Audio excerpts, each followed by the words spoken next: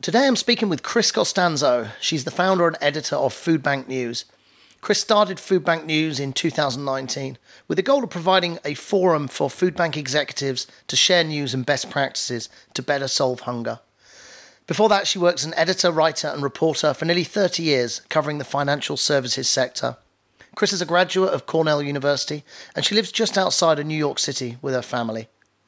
We talk about the challenges being seen with food insecurity in 2020, the increase in demand and the disruption due to the pandemic, and also what Chris has learned about the sector since starting Food Bank News. Here's my conversation with Chris Costanzo. Morning, Chris. Welcome to the Task podcast. How are you doing? Good. How are you? Very well, thanks. Yeah, so it's what, early morning for you over there right now? Yep, it's about 8 a.m. in the morning here in the East Coast of the U.S. near New York City. Right. Well, evening for me, and yeah, looking forward to this chat and just kind of exploring some of the topics around food insecurity and what's been happening this year. As a way of introduction, I will have done a short one just going into the podcast, but really good to maybe give a bit more background than I will have done in terms of what got you to founding Food Bank News, your journey to that and what you're doing today. Okay, sure. Food Bank News started when I was volunteering at my local food pantry right here in South Orange, New Jersey. And the woman who was running the pantry at the time was relatively new, and she had kind of been doing some things that sort of raised the visibility of the pantry in the community. So I was volunteering there, and I thought that it would make kind of a neat story for our community magazine, right? Just our small little publication that goes around to our town.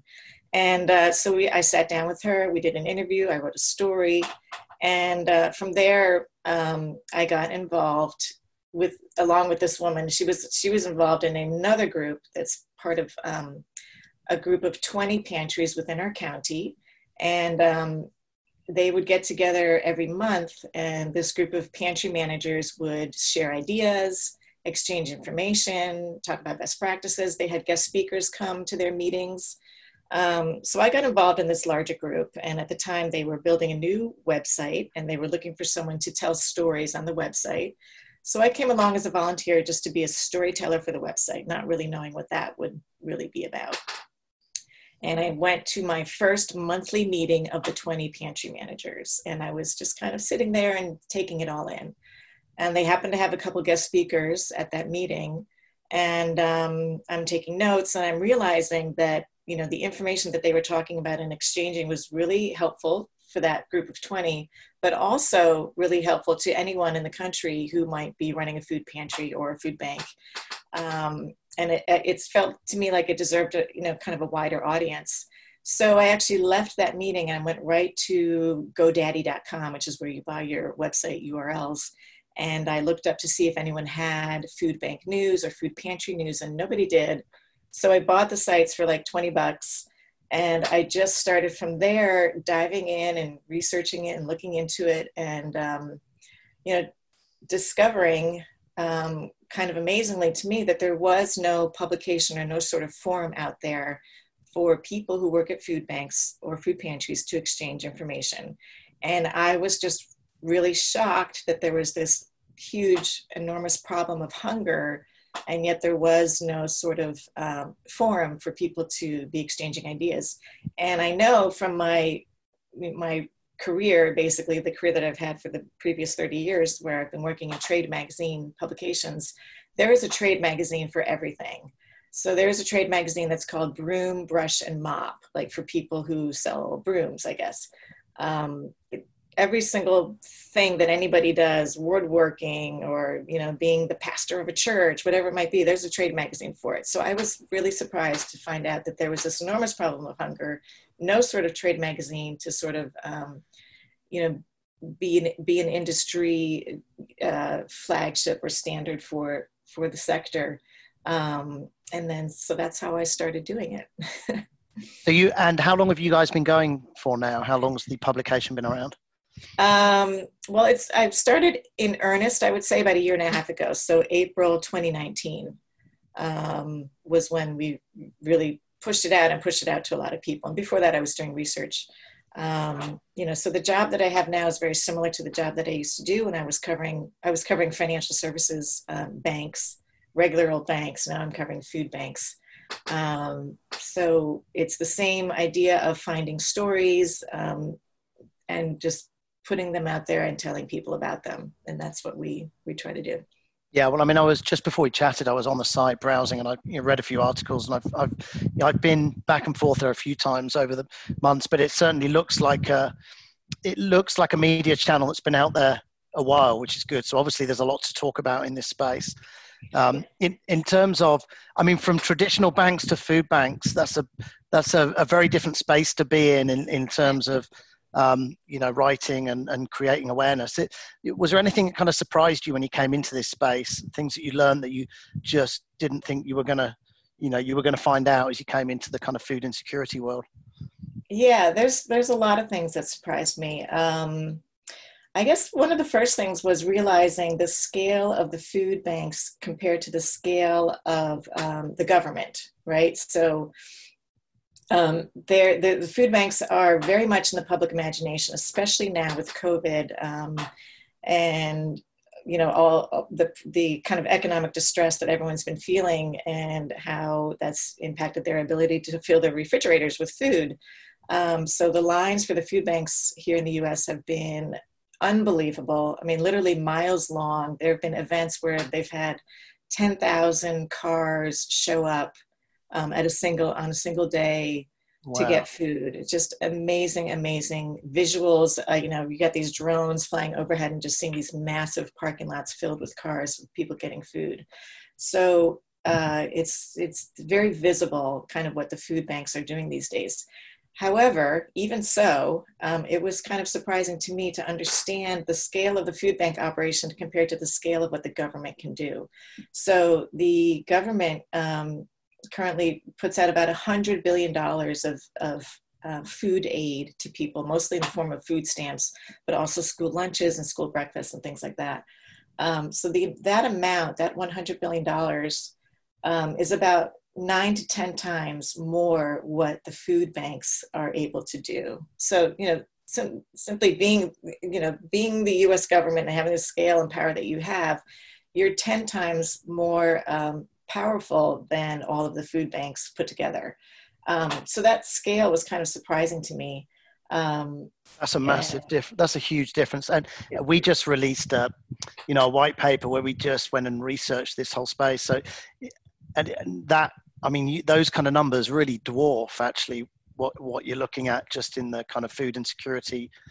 When I'm saying food insecurity, I mean completely related to food banks outside the government. So yeah, that's a massive, 92% more. So yeah, huge difference. Yes. So what more and more food banks are trying to do is to steer people toward, well, food stamps are called SNAP here in the U.S., Supplemental Nutrition Assistance Program. So trying more and more to steer clients towards SNAP. So that's kind of an important programmatic area for people now, is to not just be handing out food, but also be signing them up for SNAP so that they can get that card with the monthly, the monthly money on it, and just use it to go to the grocery store. I mean, so SNAP taps into a very efficient system that's already out there for distributing food, which is the grocery stores, right? You get your monthly card with your money on it, and you just take it to the grocery store and you use it, and you're shopping with the rest of the community and the rest of the people in the world. And it's a very efficient way to help people. So more and more food banks are trying to, in addition to their job of handing out food, are trying to steer people and get people signed up for SNAP, which is, I think, a great thing. And the other thing that kind of surprised me when I got into this is the importance of what you put into your body to your health. So I was reading a speech that was given by the former head of the FDA a few years ago, and he said that in terms of public health, if we could improve the diet of the population, it would dwarf any kind of medical innovation that we could possibly do. So he's saying that, improving your nutrition intake would be would be more impactful than, curing cancer. Yeah. I just was shocked by, I guess, I mean, it makes perfect sense. It's not really shocking, it makes perfect sense, but I just hadn't really put together how important it is, what the food that you eat. And especially the population served by food banks, which is a lot of people who are dealing with diabetes, obesity, heart disease, hypertension, especially in terms of that population. What they eat and having a good diet is so, so important. So again, food banks can do a lot in that particular area. So currently, food banks, most of them distribute about 35% of fresh produce. And so many of them are trying to raise that number. So to go from 35% to say 50%, or say, especially in California, food banks are really getting up to more like in the, maybe 70, 75%. Again, there's so much that food banks can do in terms of better addressing the needs of the people by actually sourcing fresh food, fresh produce, fresh vegetables, working with farms. Some of them have their own farms, doing whatever they can to source these fresh food and hand that out to your population. I mean, years ago, it was really about just calories. So with little regard to what actually kind of calories they were. So it was a lot of, you might be getting sheet cake and Ritz crackers and potato chips when you go to the food bank, which is really not the thing that this population needs. It's really about giving them healthy food. So that was, something that surprised me, how important the diet was to everybody, especially this population. And again, it's an area that food banks, where they can really make a difference in terms of what they hand out. Interesting. And I think, I don't know, I mean, it's kind of related, but when you look at the problems with diet, often, I'm assuming this is the same in the US. It certainly is from my experience in Australia, which is, when you're looking at the amount of money you have and then you're going to buy food, the cheapest food out there is often not the worst food. The kind of fast food phenomenon, which has been around now for some time, is often the cheapest food you can get if you're struggling financially, right? Yeah, exactly. There's this idea of food deserts and food swamps. So, a lot of rural areas, it's hard to get access to any food.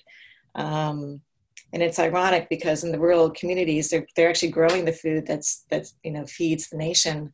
But at the same time, it's hard for them to access grocery stores or farmers markets that's far distance, or they're not there.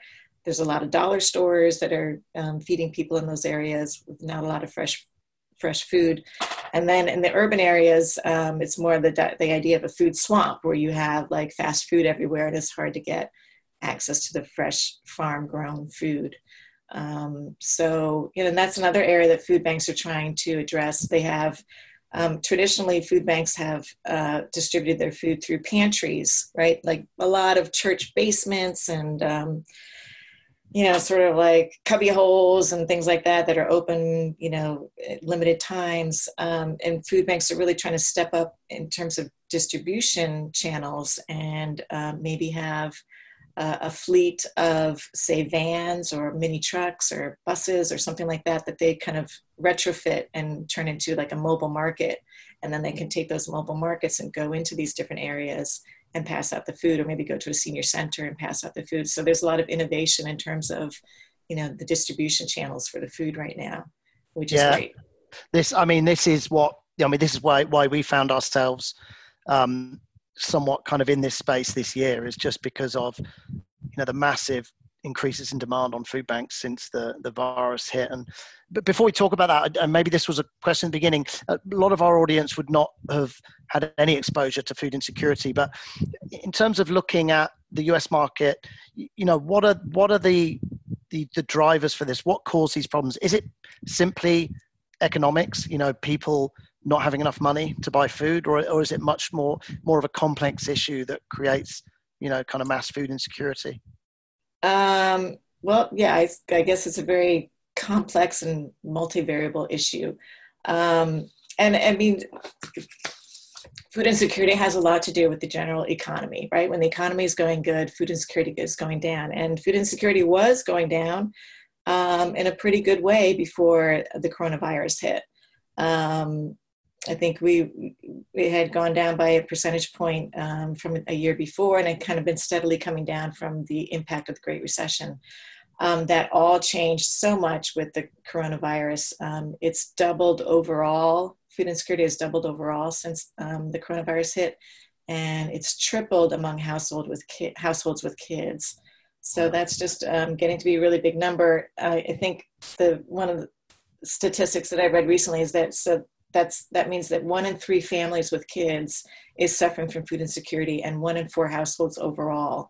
So you're talking like 25%, 30% of, the households out there are dealing with this.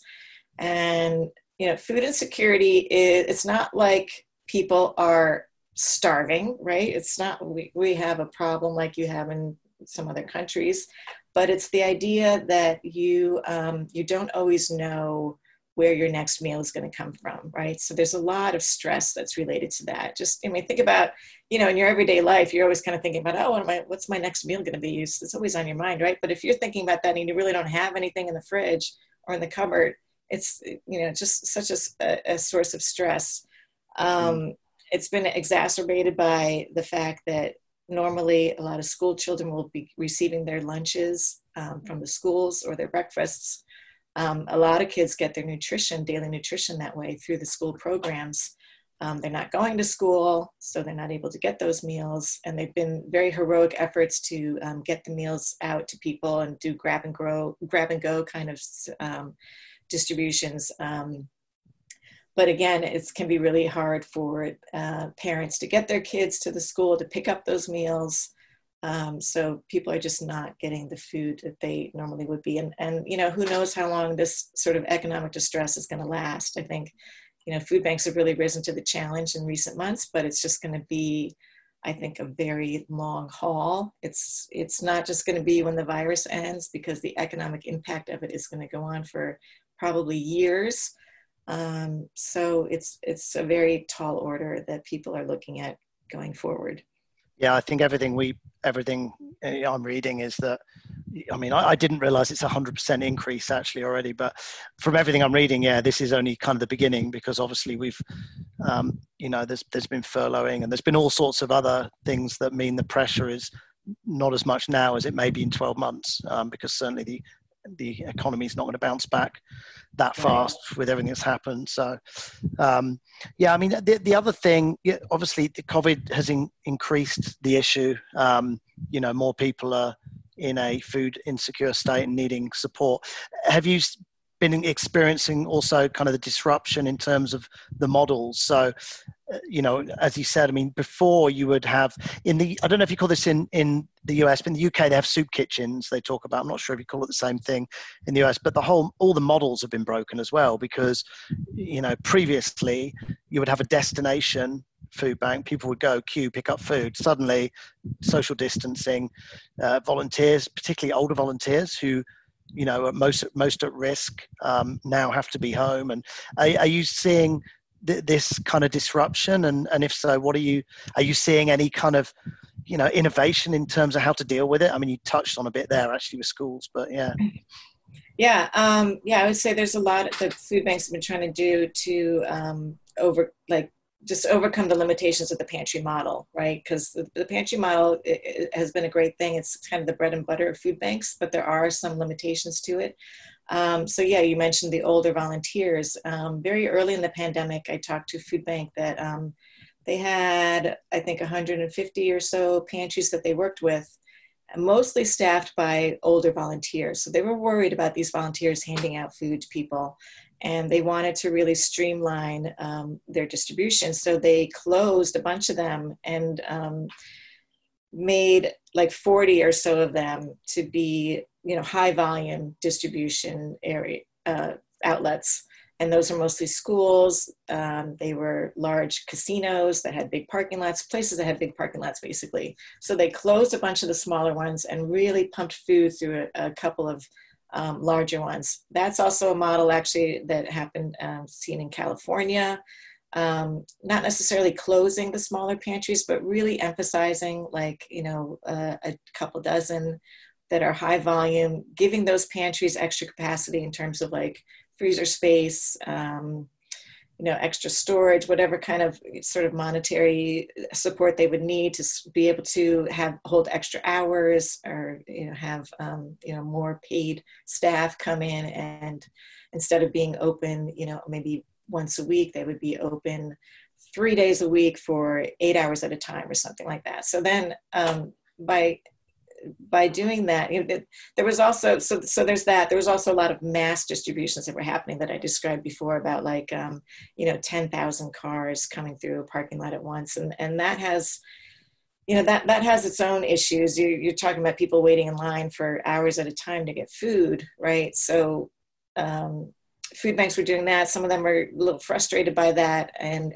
wanting to create a new system, like having the pantries be open for longer periods of time, so that you sort of space out that volume instead of having everyone show up on one day, have them show up on a few days. So things like that, just sort of playing with the pantry network. But also another thing that happened was a lot more meal deliveries, especially with older clients who were not able to get out of the house, were afraid to get out of the house because of the virus. Food banks are really stepping up in terms of doing meal deliveries. And, that's a tough thing to do. It's very logistical. It requires a lot of volunteers.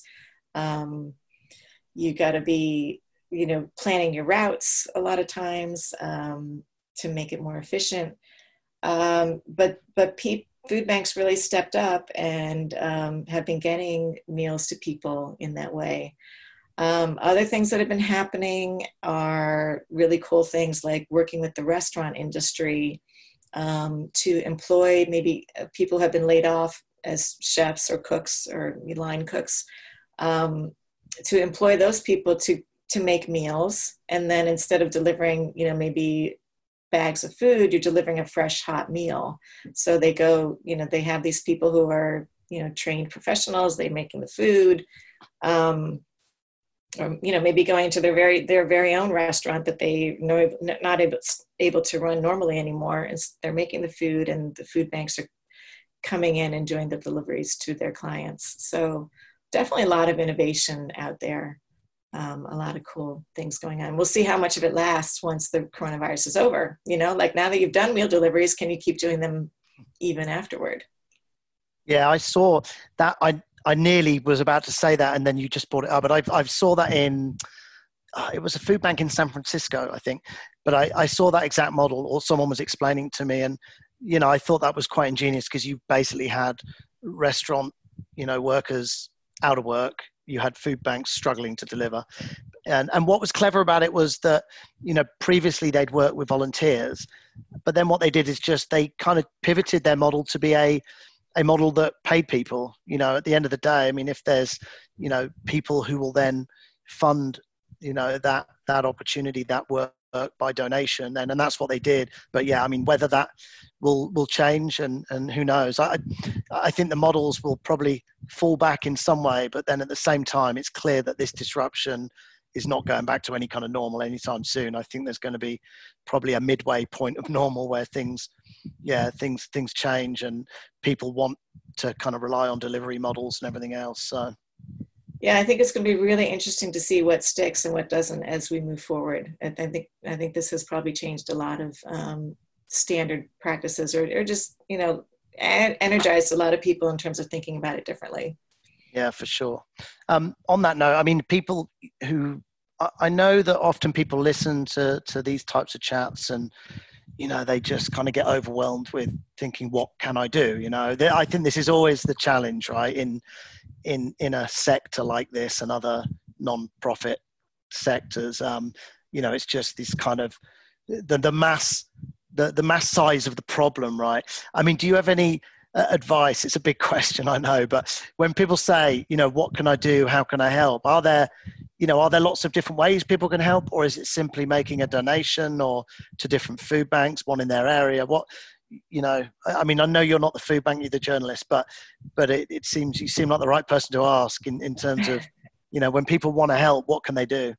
Yeah, I mean, there's so many different levels of ways people can help. Obviously, donating is great, and food banks always say they'd rather get cash actually than getting actual food. because they're able to take that $1 that you're donating. You could maybe buy 1 can of beans with that dollar, but they could buy probably 5 with it because of the relationships that they have. So they do prefer cash. But then are so many other levels. I mean, like I said, if we really want to kind of change the story of this, it's really about changing so many things in society, really, and, changing minimum wage, having a living wage be out there, having greater social support through food stamps and that sort of thing. So there's a lot of advocacy types of things people can do. So writing letters or getting involved. As I mentioned, more food banks are trying to pump up the advocacy that they do in terms of getting more support for people who need it. And, so if you're more cerebral and you want to write some letters, maybe that's kind of a route that you could take. In terms of like just being on the ground, there's lots more opportunities, right? If you want to be a volunteer, if you're young and healthy and you want to run around and do some of those food deliveries, I mean, there's a ton of opportunities for that, tons of opportunities in terms of food rescue. People are trying to get prepared foods, like say the leftover food from Starbucks at night, right? Or, whatever food might be left over at the deli or at different restaurants around town. I mean, there's always opportunities, I think. If you want to be the guy that picks up the food that is left over at the end of the day and bring it to the pantry the next morning, I think that's always a welcome thing. So, there's money, there's sort of sitting at a desk and writing letters, or there's running around town and being active and doing that sort of thing. So I think there's a lot of different ways people can help out. Cool. Well, that's good advice. And there's a few options, because I think sometimes people often think the only thing they can do is nothing or make a donation. And I know there are lots of other ways. So, right. Look, it's been great to chat. And is there anything else you'd like to talk about that I haven't asked you? I guess just here at Food Bank News, what we're trying to do is really kind of move the needle, right, on what food banks are trying to do. So food banks have been doing what they've been doing for 50 years. They've been around for 50 years. They've been doing a great job, of getting food out to people who need it. But at the same time, this problem still persists, right? So there's other levers that we need to be pushing in order to solve the problem. What we're trying to do at Food Bank News is kind of help our food bank readers, kind of understand what their peers are doing, maybe help like set some benchmarks on what can be done, whether it be in advocacy or handing out more produce than we currently hand out. What sorts of benchmarks can we create and put out there that can kind of help set a standard around what we can do and push more food banks toward that standard. And I think that's, and I'm just interested in having a forum where people can exchange ideas and best practices and really move the needle on this problem of hunger that's been around just for far too long. So that's what we hope to do. Awesome. Well, look, if people want to find out more about yourself, more about Food Bank News, where's presumably the best place to go is the website, or any links? Do you want to just share the URL? I will also put it in the notes, but people often just listening can at least write it down. Sure, yeah. It's www.foodbanknews.org. Check it out. Cool. And if they want to more directly, they can find your details on there as well. If they ever want to get in touch or ask anything, they'll find you. Absolutely. Yeah, my email's right on there. It's chris.costanzo@foodbanknews.org. It's a CHRIS.COSTANZO. There you go. Awesome. Cheers, Chris. I'll leave those notes in the podcast description. Really appreciate your time this morning, and I'm sure we'll keep speaking more anyway, because we're going to kind of cross paths in the work we're doing. So, okay, great, excellent. Thanks so much. Thanks a lot. Thank Cheers. you. Bye. Bye. This is a podcast from Task. Task helps you create and measure impact. For more information, please visit task.io.